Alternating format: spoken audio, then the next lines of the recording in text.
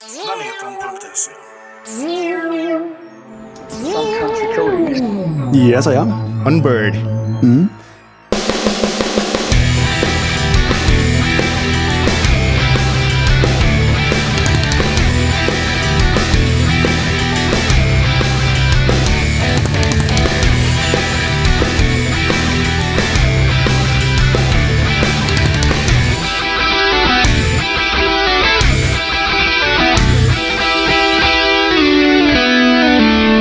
Maiden A to Z.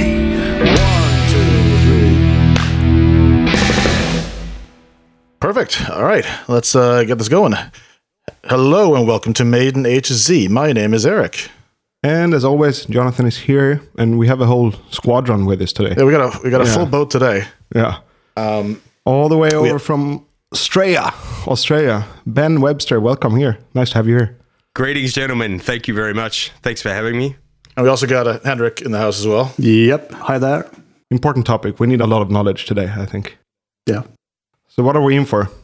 Now, what do we decide here? The early days is, but we just That's a DVD release that most of you Maiden listeners are probably familiar with. Brilliant DVD. And I think it was released quite a while back, right?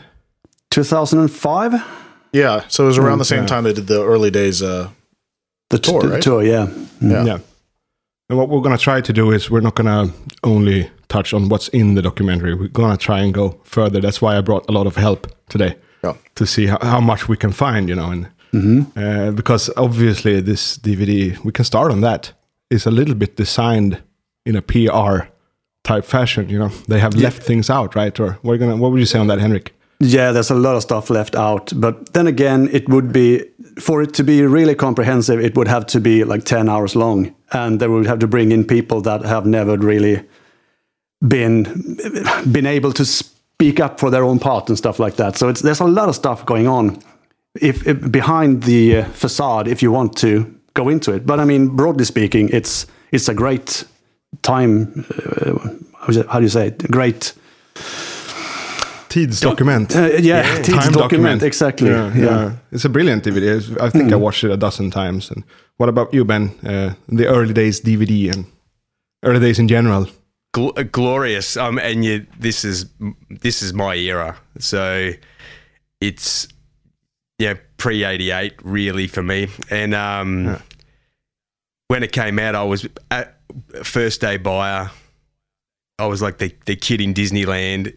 Yeah. Couldn't wait to finish work and get home and just, luxuriate in the waters. So it's absolutely fantastic. And it, as you say, it is a polished version of their experience and their time frame, but it's unreal. It really is to watch a band develop, and they get all that right, that narrative sort of thing right. So I reckon it's one of probably the best of its kind in that sort of sense. It's really good, yeah.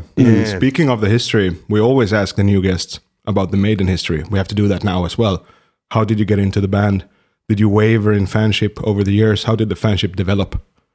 I got into them when I was 8 years old. I heard them on a local, like a Melbourne radio station called Eon FM back in the day, 92.3. And I heard Number of the Beast and Run to the Hills. They played them as like the new release. It was like, and I was listening with my dad's headphones on the good stereo. I had permission, and literally being part horrified and scared, and then also, what is this music? This is the most awesome thing I've ever heard. And being 8 years old, I had no money, didn't know what to do about it. And I would ring they'd have these things in the telephone book called Dial a Hit. So you just ring the phone number and it would just play the number one hit of the day. But I didn't know that. I would ring up and just speak into the thing saying, I am Maiden. I thought it was I am Maiden. I am Maiden. And then for my 9th birthday, I got my first 2 speakers, stereo tape player. And my sister gave me Peace of Mind on cassette. Oh.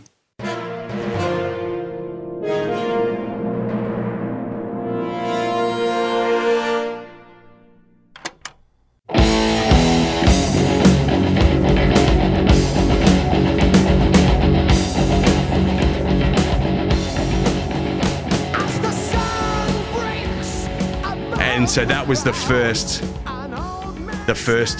actual recording I had of them, and literally that is almost the day the whole game changed, because that was my new world, like heavy metal and that fantasy sort of land that they inhabit, that storytelling, narrative, you know, comic book, horror, the whole deal. I was all in, because I'm like imagination. That's what really fired me up. And then you have the music, which is absolutely this perfect soundtrack to what someone like Bruce Dickinson, who you don't realize when you're 8, but you're literally listening to perfection, like a perfect vocalist, deliver a story in 3 or 7 minutes that is compelling. It's as good as it gets. And I had that sense, you know, way later on in life, that I was sort of edified that I knew what good or excellent was at a young age. The fact that they were still huge and kind of bigger than they ever were, and so many people love them.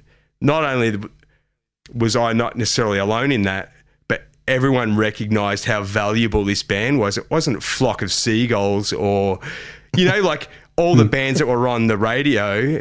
It was this total outsider thing that you had to dig to find. But anyone that actually found that gold was all in. And it was a constant war in my family between my brother and myself, between AC/DC and Iron Maiden. He was AC/DC because he's slightly older, and I was Iron Maiden. And it'd be like, Bruce Dickinson can sing higher than Bon Scott, you know. He's not as good as Angus Young, you know. And just absolute fan. And the room covered in posters from.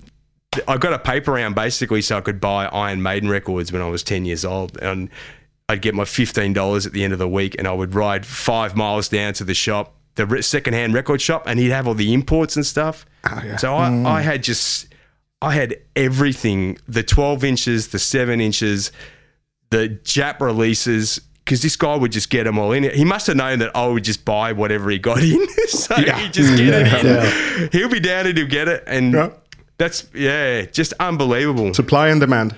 Yeah, exactly.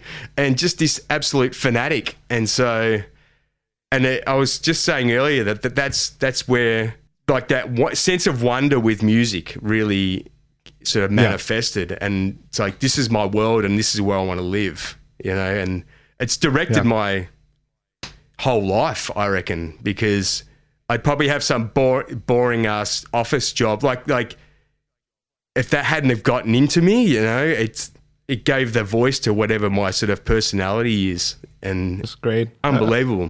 I was immediately reacting to you talking about the imagination and the different worlds.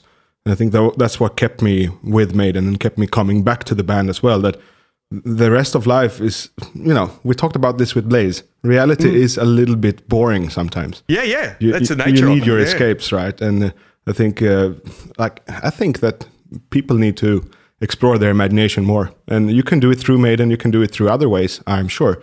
But definitely I think it's one of the best parts about heavy metal in general. Mm-hmm. Yeah. Escapism.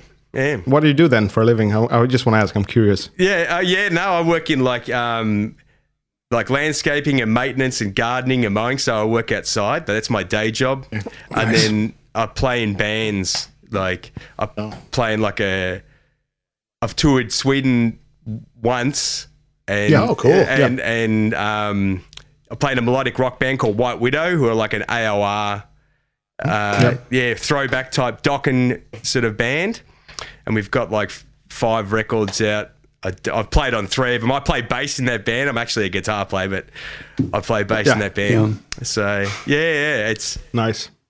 Yeah, you gotta listen to that. Yeah, it's pretty cool stuff. It's that mid 80s. We could end the episode with a cut of that if you have the rights to it. Yeah. What are they going to do? Exactly. That's the fact. That's a fact. No one here will get this joke, but it'd be really funny because we talked about this before we started recording. But when he asked what you do for a living, it'd be really funny if you'd said like, "Well, I used to work with the ceiling isolation, but then I had to." Then I got a job with the fire brigade. No, we talked about that before because 12 years ago I spent some time as a door-to-door salesman in that very area in Victoria, in Australia. Yeah. And it was this whole ceiling insulation thing. You can look it up because it would take the whole episode to discuss, but almost as interesting as the early days DVD. Yes. When we get to I for isolation, Insulation. insulation. Sorry. Like warmer in the winter, colder in the summer. That was the point. Oh, insulation. Yeah. But you see, clearly I don't know very much about it because I couldn't even say the word right. No, you live too far up north or something. But yeah, okay, cool to have you here, Ben. Very nice. You've been a listener of the show since like an early episode. Yeah. I think you came in right at the start. Yeah, the first episode I heard was Christian doing the Adrian Smith. Good start. That was it's as good. That's why I said it's the best 74 minutes on iTunes. The review because it literally is just like this is pure. Like just that idea that I'm my age. I'm 47 this year, and I'm listening to this stuff now. Like this thing exists in the world that I can be at work and listen to some insanely talented Swedish guitarist play Adrian Smith solos in my headphones while I'm working. That's mental. Like that whole idea that even exists is just like some weird alternate reality where everything goes right. Thank you for that. Very happy to hear that. And I felt the same when we recorded it, actually. I felt the same. Like, He used to be That was a good one. He was my guitar teacher when I was young. But only doing that episode, it also like restarted our friendship. So we've been talking more, and he's in on doing the live band thing. They made an easy live band, and so lots of friends through this podcast. It's a good thing. Yeah, It's it's very fun. What about the topic? Early days. Oh yeah, that's right. Yeah, that's what we're doing. Yeah, sorry. I guess we should start in 74, 75 or I something. mean, like I sort of mentioned before, I haven't done a hell of a lot of research here, so I'm kind of betting the farm on Henrik and Ben. Well, Yeah. Well, that's why we have guests too, right? Maybe, I mean, Henrik, you've been fairly quiet so far, so maybe you could give us a little starting point here. yeah, I've been doing my research now while you've Take been us talking. back to 74. Yeah, but the thing is, do we start with Steve Harris's first attempts at music, or do we start with Iron Maiden? I mean, because it basically is sort of a year in between them. I guess we could quickly touch on that first year then, if we have something on it. Yeah. What happened? He bought a bass guitar. He lived with his nana. Yeah, he lived with his nan. His parents moved somewhere else, and he wanted to stay in London, so he moved in with his nan. And for some, I don't remember why, but for some reason it says he bought a Fender Telecaster copy bass, and I've never really seen the evidence for that. I mean, there should be some kind of photograph or something, but I haven't seen it. So it was not initially a P-bass copy. No, it wasn't. I It was he something mentioned totally that. different. Yeah, and I've seen photos of him with a jazz bass as well, but I don't know if that's. I don't know if it's like Dennis Wilcox's time, so 77, 78, something like that.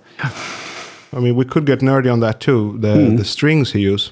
We talked about that in Days of the Beast. Yeah. You know, the flat Yeah, ones, right? the flat bone. Yeah, mm. Yeah, they were, as I've recalled, I've never even tried them, even though I play a bit of bass. But as I recall, they were popular in funk and that kind of style, funk, disco, for a different type of touch.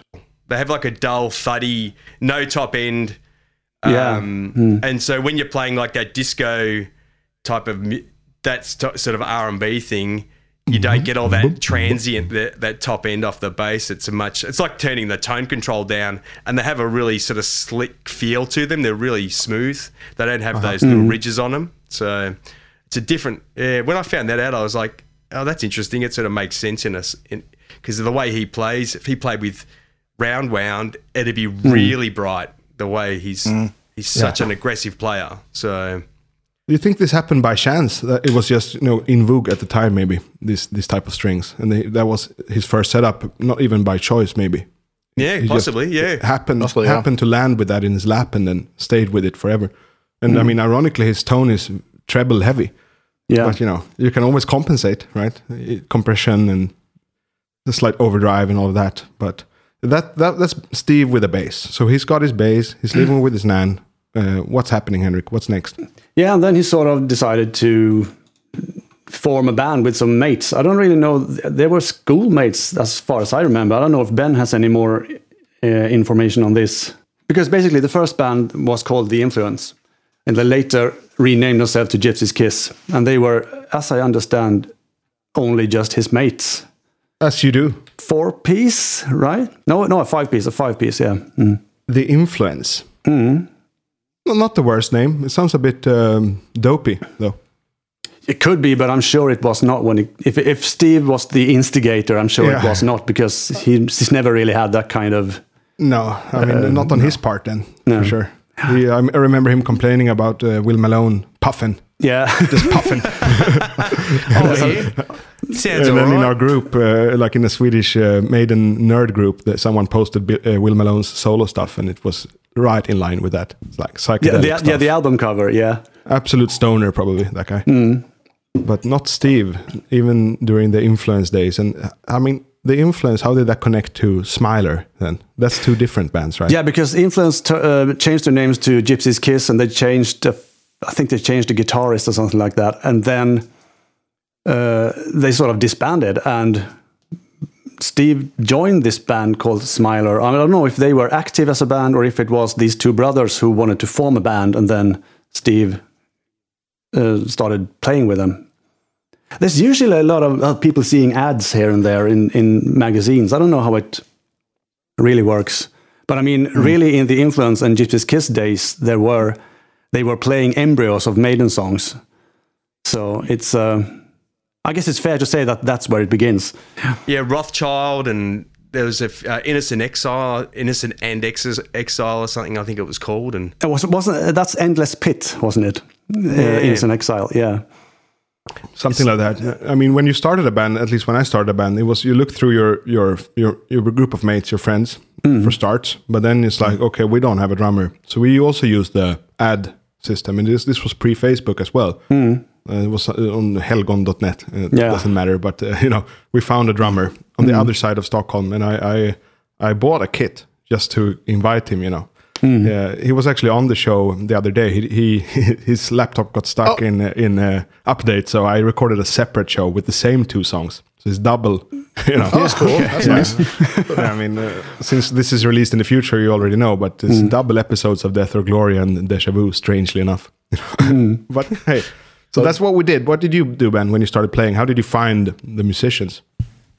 Again, the same thing, like your friends, a good friend of mine who became a good friend was my friend Earl Andrew. He's a guitar player, and he basically taught me. So first song ever was Battle Hymn by Manowar, because it's literally it's literally 4 chords, but it's great. It's fantastic, and but I had to move. Almost kind of like what Steve, not to compare myself to him, but I had to move from Frankston to Melbourne to actually find people to really play with. That was hard finding people to play with in Frankston. All the bands were sort of taken up. So unless one of those guys left, you couldn't get in. So I had to sort of move into Melbourne to find people to play with. And then once I was there, it was... I've been in about 750 bands since. So as you do. And looking at these early days of Steve, then I took out the family tree here, the official one, and they say here in Gypsy's Kiss we have Dave Smith on guitar, Paul Sears on drums. I recognize that name. Bob Versicle or something like that on vocal, and Tim Whatsit on guitar. Yeah, what's it? That's Tim Nash is his name. Okay. Yeah. So what's it? You've really done your homework. This is good. Yeah. And they used to have a guitarist before him, which was Roy Middleton. I mean, I don't know if this is for 2 weeks or something like that, but it's research has found the name anyway. Yep. Yeah. And in these days they had. Did they have any? This says 72, 73, so I guess no Steve songs at this time, or? I think this was 70. No, I think this is later. I think they did their first gigs in 74, so I'm not sure if they would have been rehearsing blindly for so long. Again, this is not an accurate tree. I mean, it's been adapted somehow, but this one says Gypsy's Kiss, which also was the Influence then. 72, 73, and then it says Smiler 74, 75. Yeah, that's what I've got. That's what I've got. I've got written down here. Gypsy's Kiss. I think he really just played bass in that band, and they were more of a boogie band. And Wasn't that Smiler though? Smiler was a boogie band. blues boogie band, I guess. Oh, that was the blues, but yeah, and that's, but he started to introduce his songs, I think, in Smiler, and then they said that stuff's too weird. Yeah. And that would have been Innocent Exile, for example. Yeah, in Smiler they did play Innocent. I think they played Innocent Exile, or I don't know, Endless Pit, some kind of version of it.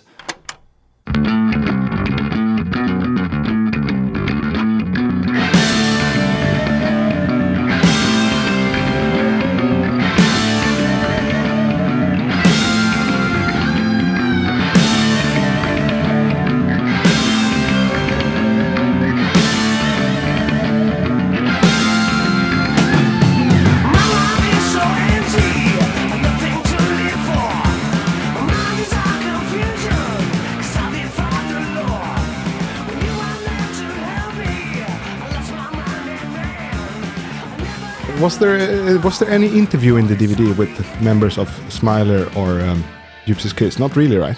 No. I never had time to look at it. I thought Dog Samson. Dog Samson is in there. He's quite a bit. But he's Smiler. But of he's course, also in Maiden later, so that makes sense. So this is still the early 70s. I guess they're trying to get things together, and then parallel to that, we have Evil Ways, 72, 74. It says here with Dave and Adrian.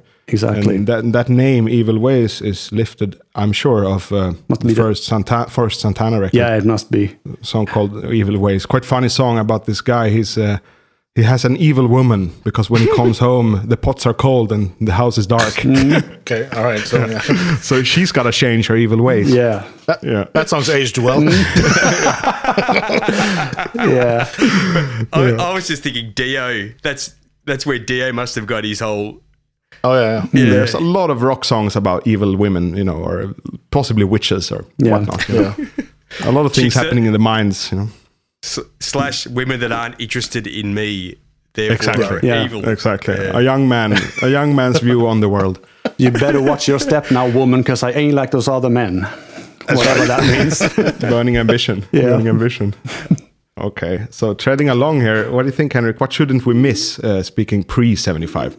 I don't know if there's that much. We don't have a ton on that, No, not. But I mean, it's there are. I mean, the only thing that I've really been interested in is what songs they actually played or had in some kind of form or another at that time. And I mean that is Endless Pit or Innocent Exile. It's Burning Ambition.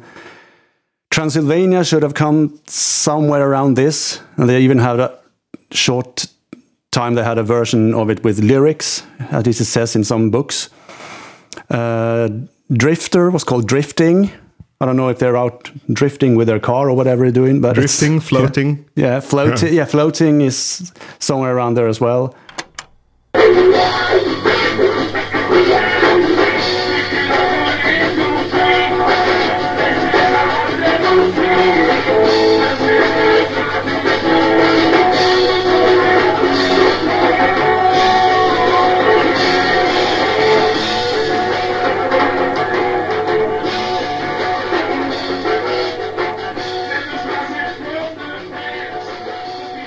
Later Purgatory. Yeah, and there's a very mysterious song called Highway Road in Time that have been it's been intriguing me. And then I realized, I read by someone who had, for some reason, had access to Bob Angelo, the guitarist from 76.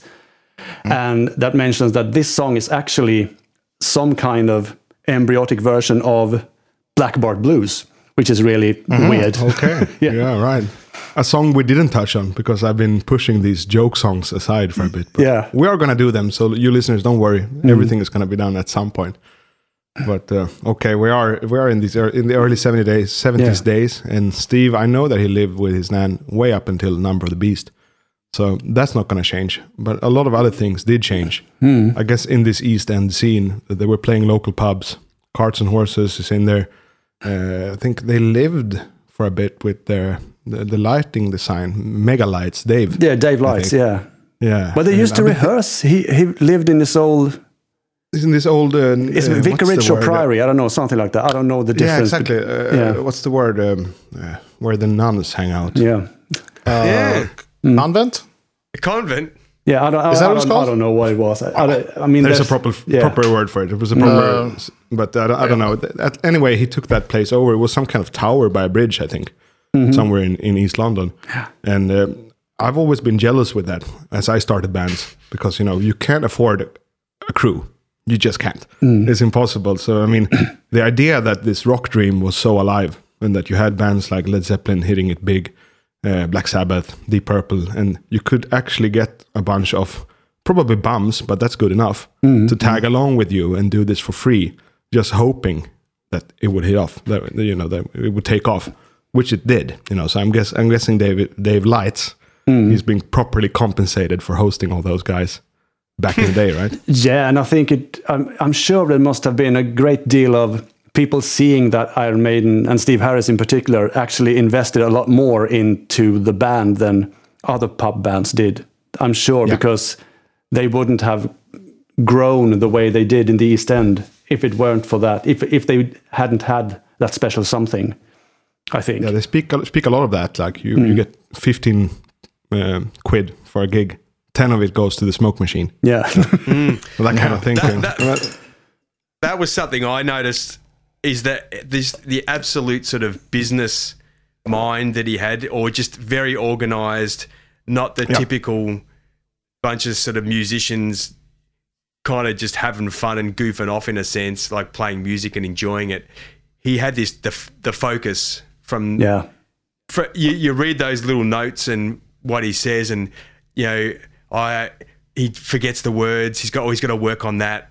Like just those, he's so organized, and that's one of those things that it actually takes to succeed is the no accidents thing. You cover all your bases, and it's obviously his personality and the fact that he was so,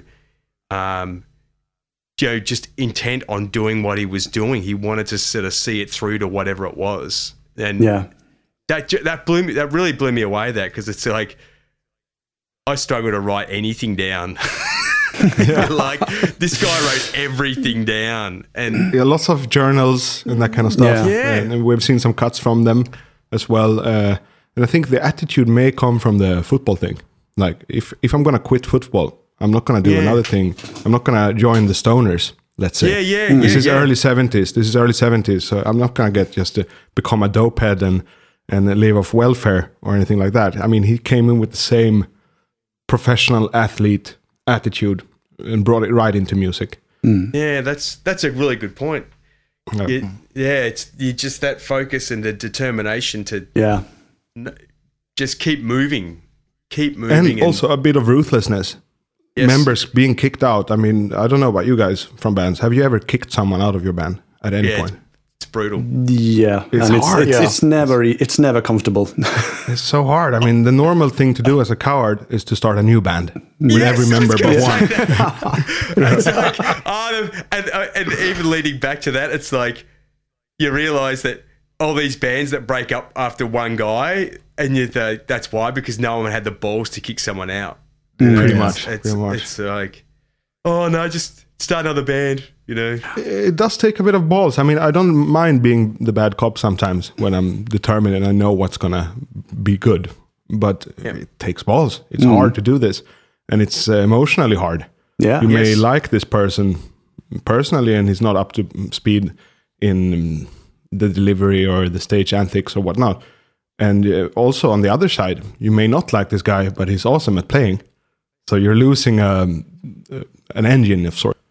Yeah, like half of it is the hanging out. Like, can you get along with this person? And if you drive in 3 hours to a show, or even just the way they might interact with fans or other band members, or even when something goes wrong in rehearsal and they throw a big fit about it. It's just like, oh, this dude's just. We would say someone like that is hard work. They're just hard work. Well, there's a quote, I can't remember who said it. I think it might have been Arsenio Hall, but the idea is that, a lot of times someone might not, have the technical chops, but you can kind of work around that more a lot of times than you can someone who's just not easy to work with. Because I think there was the quote being that everyone will forget a bad joke, but no one will forget a bad attitude. So that's a good quote. Yeah. I've made my career out of being a good dude with average skills.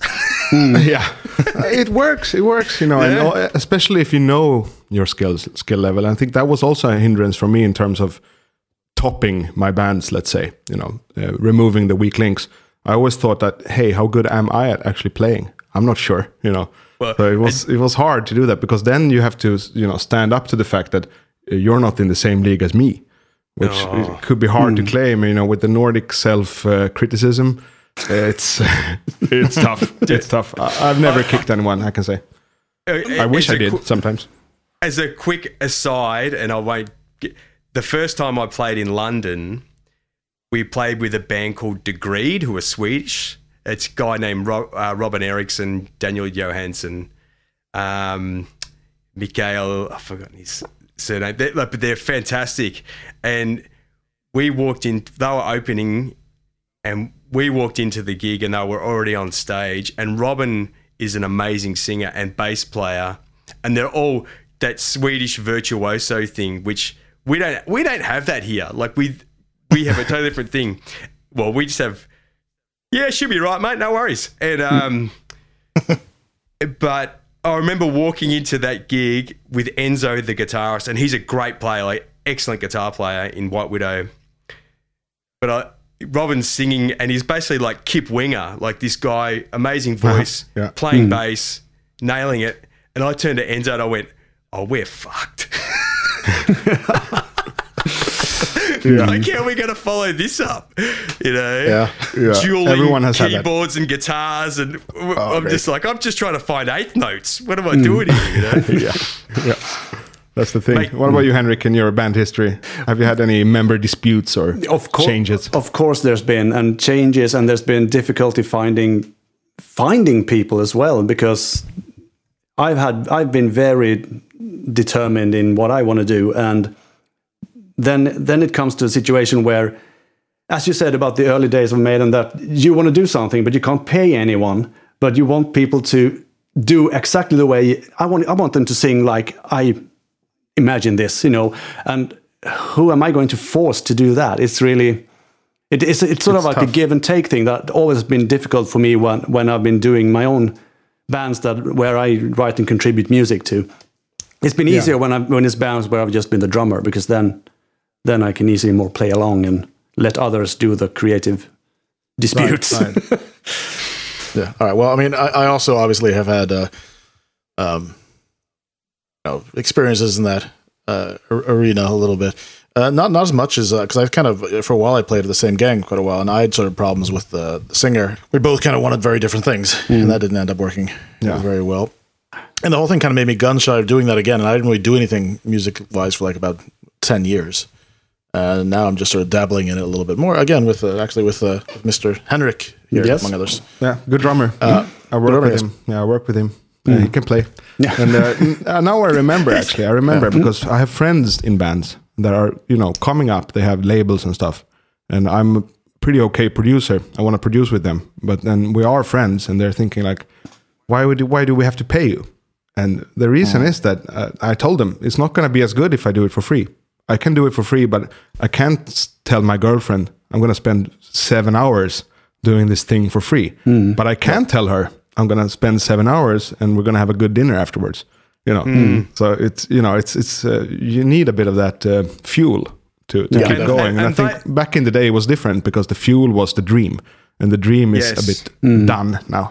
It really is. Rock is dead, I guess. Yeah, it's literally like you're not united by that common cause, and there are so many other distractions. But it's a thing. It's just getting back to that charging for your work. They won't value it as much if you don't charge them. It's essentially not worthless, but it sort of is worthless. So. You've got to put a value on it. Yeah. I mean, they want, and also I want valued as much. I will give less effort because there's no excuse to spend all that time. I might do something more productive or something more correct than help my friends out. It's hard to start a band. I guess that's the quick way to say It's kind of sad that sort of like almost any kind of creative kind of output, people who don't really do that kind of stuff, would assume you'd want to be able to do it for free because you enjoy doing it, right? Which makes no sense. I mean, there's, I have a friend who does, or used to play at pubs and do kind of troubadour kind of stuff, and people would invite him to after parties, and then say, "Oh, bring the guitar," and he says, "No," and they go, "Oh, why not?" He says, "Well, so what do you do for a living? Should we go off and do that for free, for fucking 3 hours?" That of course they're going to say no because that'd be ridiculous. Yeah. And so that's. I remember a friend of ours, Fredrik, he did like a few concerts, Copperfields, for example. Ben may even have met him because he booked a lot of shows here in Stockholm, and he had always struggled with not being able to pay the bands, and he would tell them like, "This is your interest, you don't ask to get money for snowboarding," which I think is not the perfect analogy, not really, because snowboarding, you do it in front of no one. You're just unless if you're a professional snowboarder, you probably want to get paid for it, I'd imagine. But that was his point. But at the same time, like if you're snowboarding on a novice level, you're not even putting on a show. But if you're rocking on a novice level, at least you're putting on a show. Maybe you would want some compensation. Maybe you want some transport. And I know Fredrik, and I know how he worked. And of course, that was not part of the budget. He could pay a sound guy. That's it. And there was no cover charge, for example, on that place. So there's many things that need to add up to make this kind of novice band activity even possible. Yeah. Well, and it is that thing of living with your grandmother or your parents. You have that helps probably. You don't have the responsibilities to pay your bills or anything like that. And so you can do it when you're young. You've got that time. You can you can put the time in and not see a loss. You're trading it for something else. So it's the province of a young man, or young people. Sorry, I should say. So it's. Yeah, no, definitely. Now it's just an uphill slog. I like this uphill part of life. I enjoy this more. Young 20s, that's a confusing part of a man's life, at least in my life. But if we're heading back to Steve here, are we kind of climbing into the origin at least, or the initiation of Iron Maiden? I am a maiden, or it's those Brits. The Brits have a fun way to say it. Like they don't say Iron Maiden; they say Iron. Iron. Iron Maiden. We would say that too, Iron Maiden. So it's like No, we wouldn't say Iron Maiden. We would say Iron Maiden. Iron. Yeah. Yes, Australia was a confusing part of my life in terms of English pronunciation. Just everything got mixed. Everything got mixed. Well, we've got like we would call it like a bastardized version of English in a sense. Prison English. Colonial English. Everyone that got sent here only had a vocabulary of about 17 words. We just make do. But then again, you're thriving, so something went right. Well, we started. It's all the loot. Immigration. Other people came in and helped us. So a good way to do it. Consulting. So when was Iron Maiden started, Henrik? When was it? The popular idea is that it was it Christmas Day, 1975? But I've heard that's made up. That it was. That's not always been disputed. I think it might actually have been a bit, a few months earlier, but I'm not sure. And it doesn't really matter. It's nice to have a sort of tangible date to something, because it didn't really start to happen a lot of stuff anyway until after the new year. So I was gonna say, probably often when you kind of start something like this, you don't have a fixed kind of this is the day it happened, because you have no idea that 40 years from now someone's going to be talking about it, trying to figure out what date it happened. You don't know that. Or, exactly. Historical days people look back as like historical don't tend to feel that way when you're in the middle of it. So you're not gonna. So that's probably why it's there's no exact moment when it happened. No. Yeah, but there probably was, but they don't know when that is. So they touch on in the documentary that Steve initially wanted this Wishbone Ash style dual guitars. Cool band that we listened to last time. Me and Eric listened to it was in Loch Ness Tavern. Yeah, and you can hear a lot of Maiden in that. A song like "Blowing Free." The title is reminiscent of "Running Free," and it's also a shuffle like. Dunk, dunk, dunk, dunk.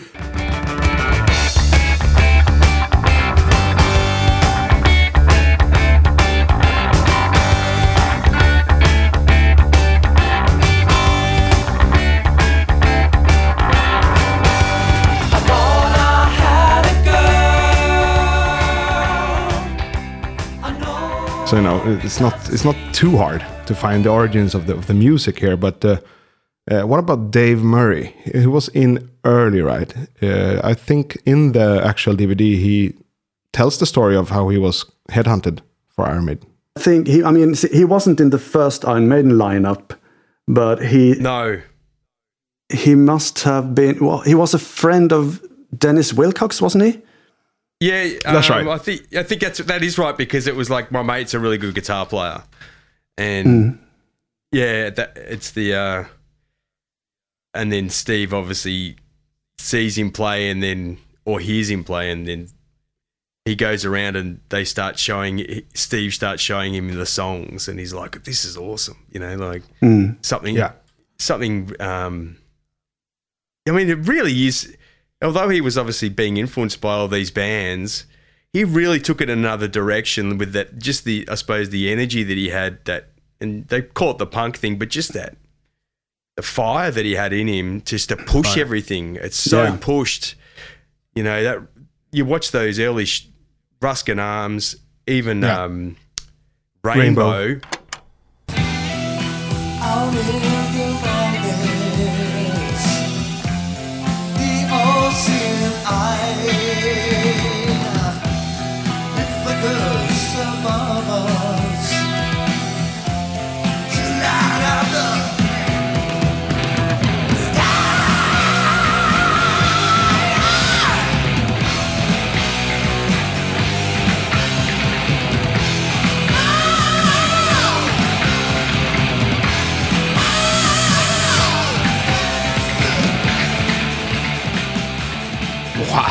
I mean, we can go into this later, but the difference between Clive Burr and Nico McBrain, you can literally lock it into one thing.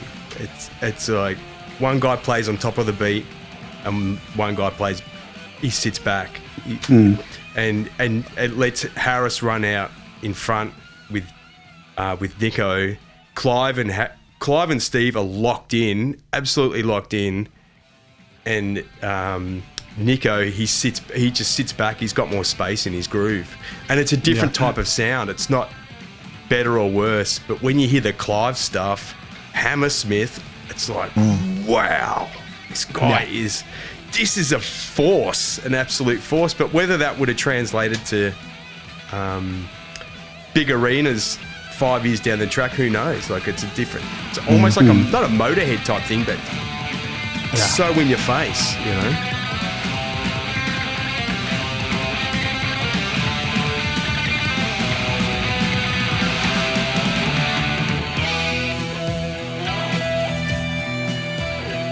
We talked about that in the Children of the Damned episode, that there's quite a few locking ins in between the drums and the bass in Children of the Damned, Clive style. And Eric, our bass master on this podcast, mentioned that it's a different vibe when Steve and Nico plays together, where Nico and Steve are not really doing the same thing as much. He's more soaring above it, And Nico's behind, like he's sitting back on the groove. Like Clive plays on top of the beat, and Nico sits back. And he always has that jazz swing sort of feel to his playing. And whereas Clive is literally just all muscle, ready to go. But swing too, I would say. It's a different swing. Yeah, but it's aggressive. It's like an aggressive style of drumming. Whereas Nico definitely upper arm, a swagger. Nico has kind of like a swagger to his playing. Yeah, more artistic. Artistic. What would you say, Henrik? Yeah, I totally agree about. I mean, Nico his style is so laid back, but he's also all over the place, and I think that's one of the reasons why he doesn't, lock in with Steve in the same sense, because he sort of plays the feel, he plays everything, whereas I think Clive might have been instructed a bit more by Steve in some sense, and sort of then followed that to really get them to lock in, because that's going to be a really interesting thing. And I guess that's a whole episode in itself. But I mean, what happened when Clive got into the band after Doug Samson? Tons of stuff happened. We've been on that a bit, and I'm apologetic towards Doug Samson. He didn't have the template, No, because if he had heard how Clive played, I'm sure he would have played closer to that. Yeah, definitely. With similar energy. But he had only heard, Bill Ward and all those guys. That's what he had heard. And that's not really the style you want to go for when you're in Maiden. But how could he know at that point? Yeah. Solid drumming, but his version of Wrathchild, you can tell that it's not happening the same way as Clive's version. No, exactly.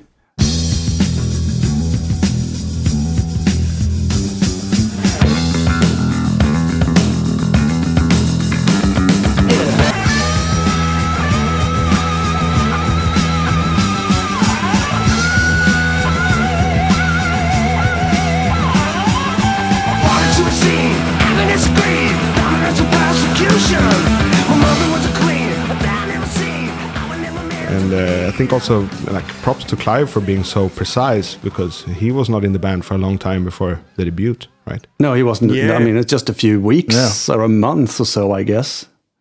Kind of a machine, that guy. And there's also, that's the most emotional part of the whole DVD for me. That's the part where I could shed a tear, is when Clive says that he listens to Number of the Beast and he's like, that's me. That's you, guy. That's you, boy. Yeah. And with the fact of his illness and everything, how it turned out, that gets me a little teary-eyed.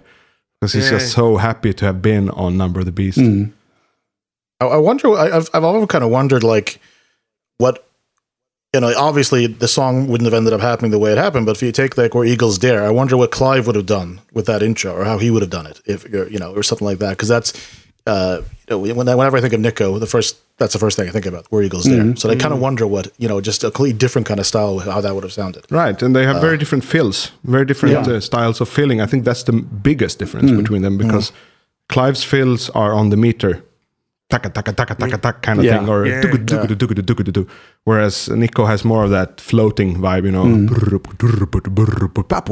I always think of a swinging jazz drummer with Nico. It's that they kind of go pa pa pa pa pa, and they have that swagger to them, and they're relaxed in a sense. Whereas Clive is just, you can just see his big biceps, big arms, and he's leaning right into it. And it's unreal to watch, just to see. In that context, doing this sort of analysis of them, really what the differences are, and see how that sort of rolls out over time with the development of the band. It's amazing. It really is. Impossible to choose a favorite for me as well. Yeah, love them both. They're so good. When I listen to Killers, I'm thinking, Nico can't touch this. But then, when I'm listening to Seventh Son, we listen to the isolated track from The Clairvoyant. What the hell? That was so cool. No one can touch that. No one can touch that. Well, that's incredible drumming.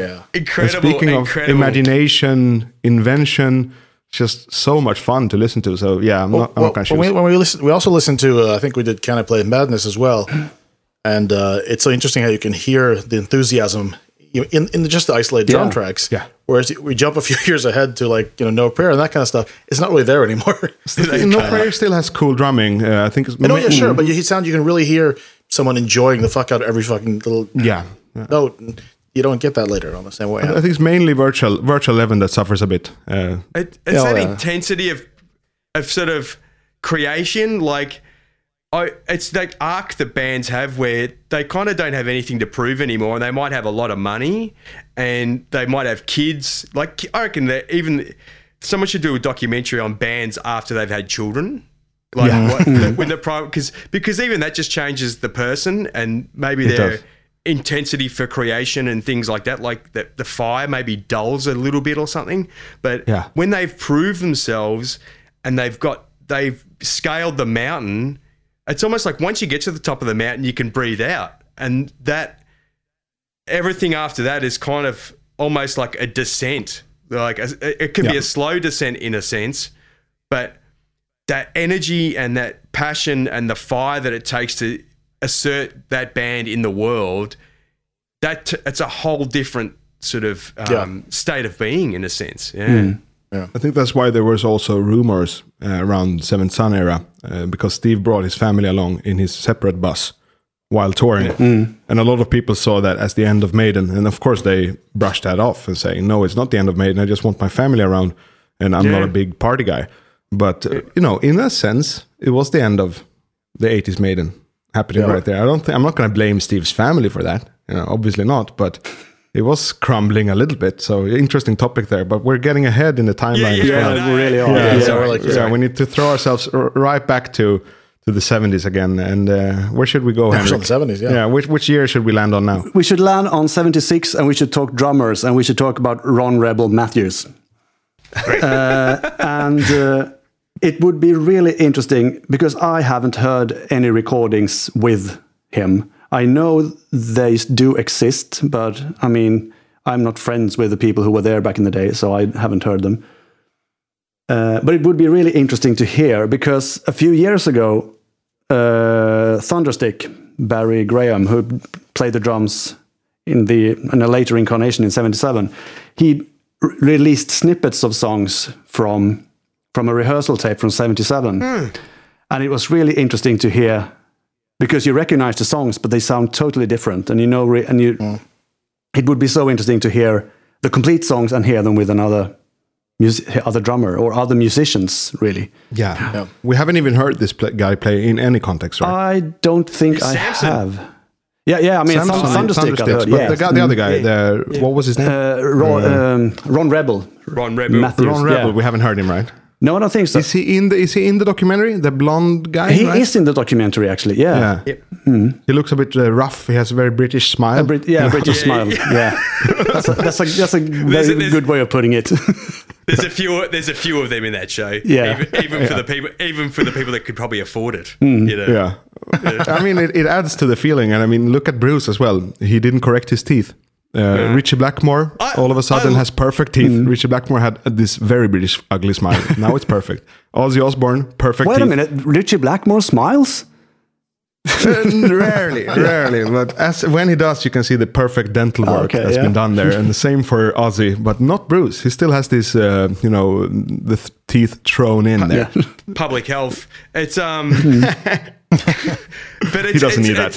I love all that. Like that to me, that's what makes like bands like them and AC/DC. That's why they actually transcend sort of culture in a sense because. When people talk about authenticity, that is it. It's literally that this is who we are and we don't give a fuck. Pretty much, yeah. We're here to do the job and we're going to do the job.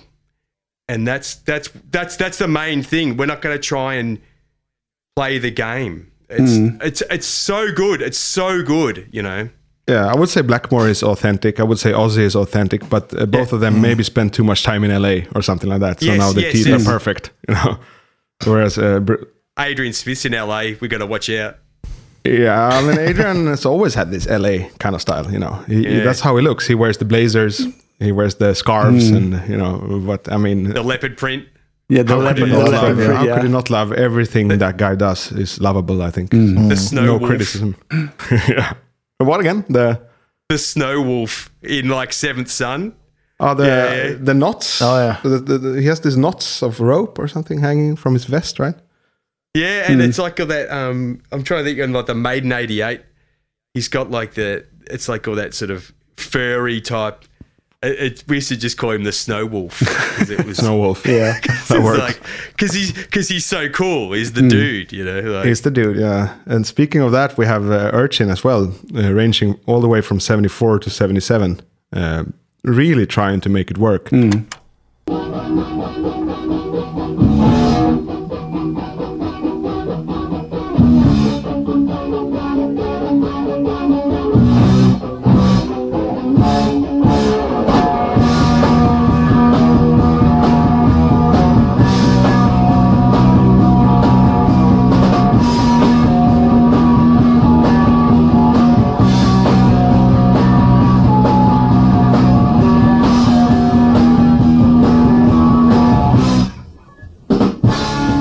I don't know anything about the other members. Maybe one of you guys know. We have Morris Coyne on guitar. We have Barry Tyler on drums, Alan Levitt on bass, and David Hall on vocal. I know nothing about these guys.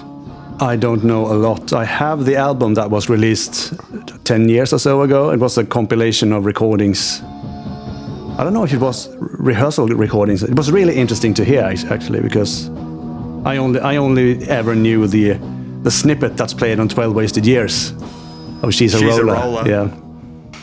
She's no lady. Yeah.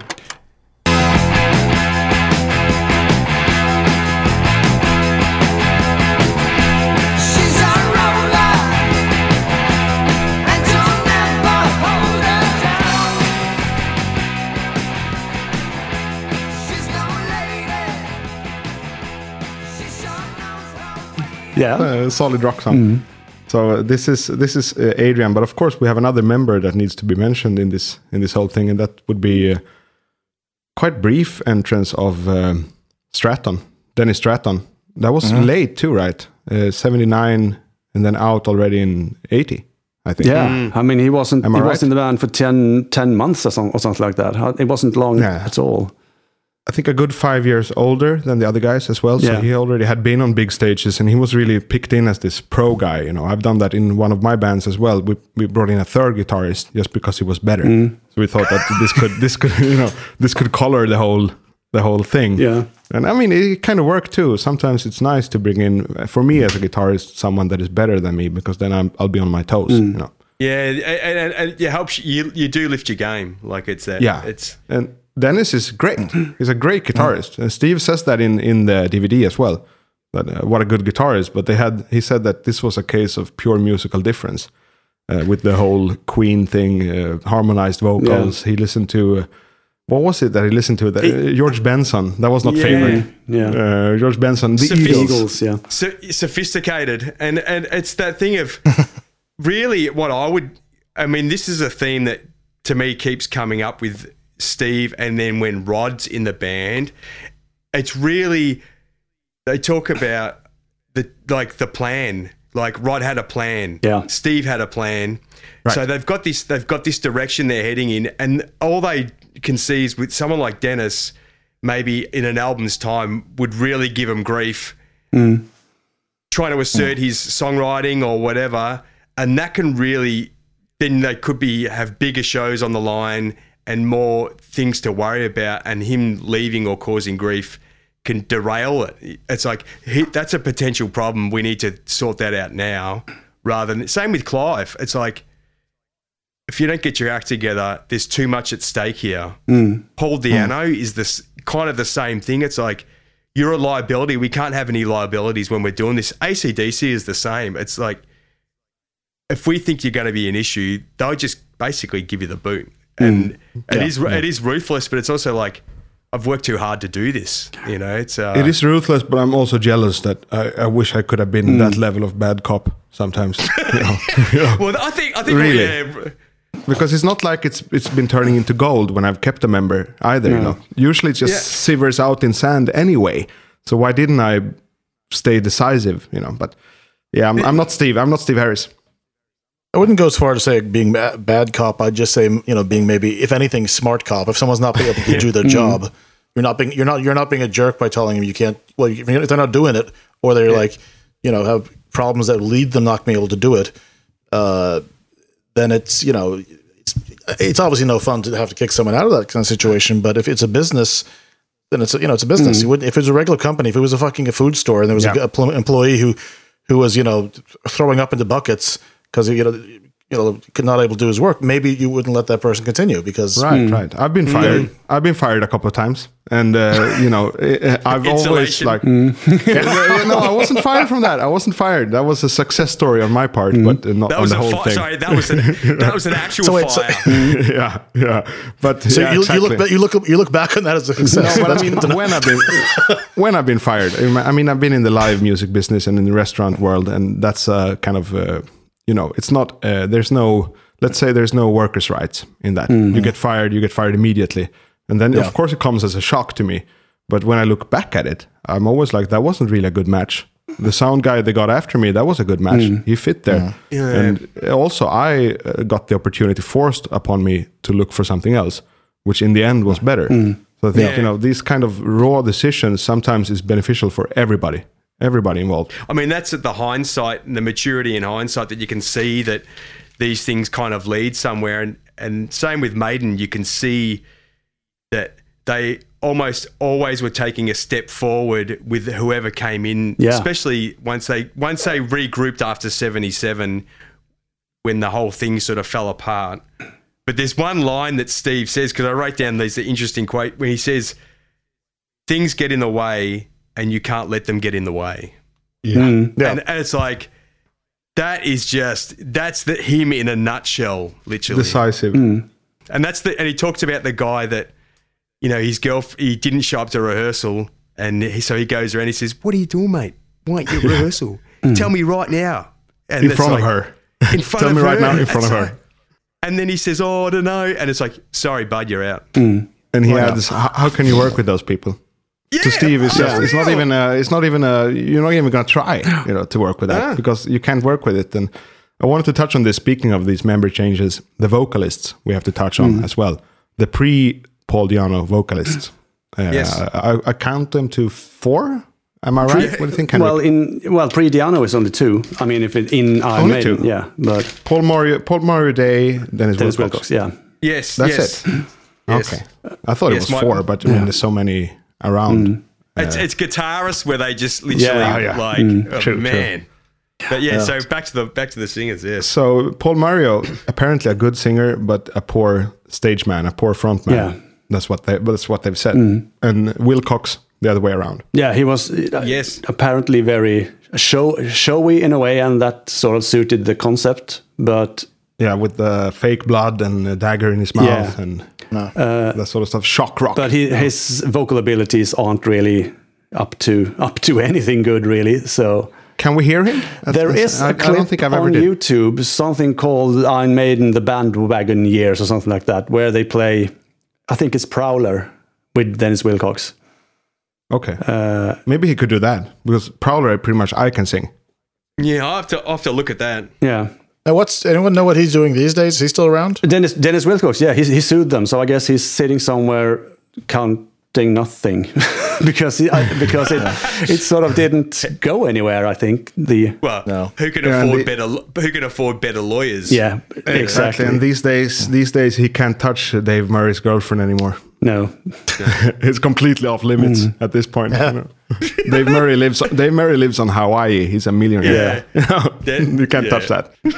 Eric, are you able to have a look at YouTube and see if you find the song because you've been able to play it in the chat situation Yeah, before? Yeah.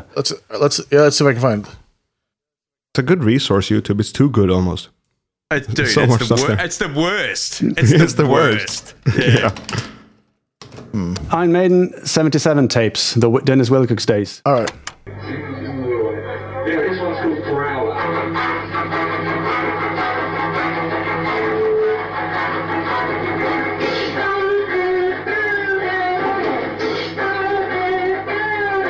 Oh, it doesn't sound amazing, but that's probably It doesn't. I mean, again, I'm not talking about the quality of the playing either. At this point, I'm talking about the actual just sound quality. Yeah, but it's just, a tape recorder in the room. 70s bootleg, what could you get from that?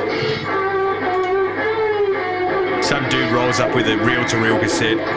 Yeah.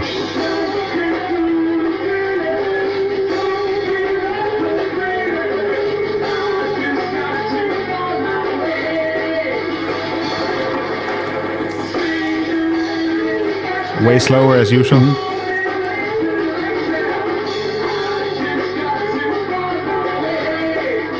Wow.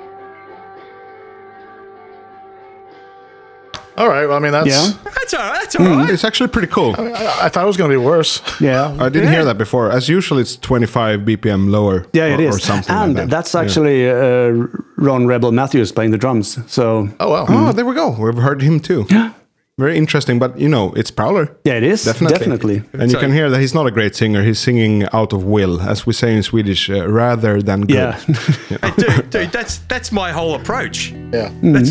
I'm a willful singer. That's good. I'm good. I'm not the singer. No, I sing backing vocals. I'm actually doing a lot of demoing at home, which I'm attempting lead vocals on, and boy, is that a Me learning too. curve. Yeah, me too. It's so hard. awesome though. I've learned more in the last year than I've learned in the 20 years prior, just listening to myself. And, But it's an working out how to incredible do instrument, actually, the vocals, because you can't see it in front of you. You're not like, I'm on fret 7 or something. So you really have to be musical to be a vocalist. But for me, I think also a lot of it is about the actual balls of it. And I think Yes. maybe Wilcox had that, at least. I'm He sure. thought Well, it he's was, got I'm a singer. Will. Yeah. It's in his name. I'm a singer, Yeah, and that's the thing. Perfection is not necessarily. It's almost not the enemy of rock and roll, but it's not necessarily its best friend either. Like it's. To be continued. Hey everybody, Future Jonathan here. I'm just going to say this was a long one, so I've decided to chop it up into 2 or 3 parts. Let's see. Anyway, see you next time. Up the irons and skål from the north.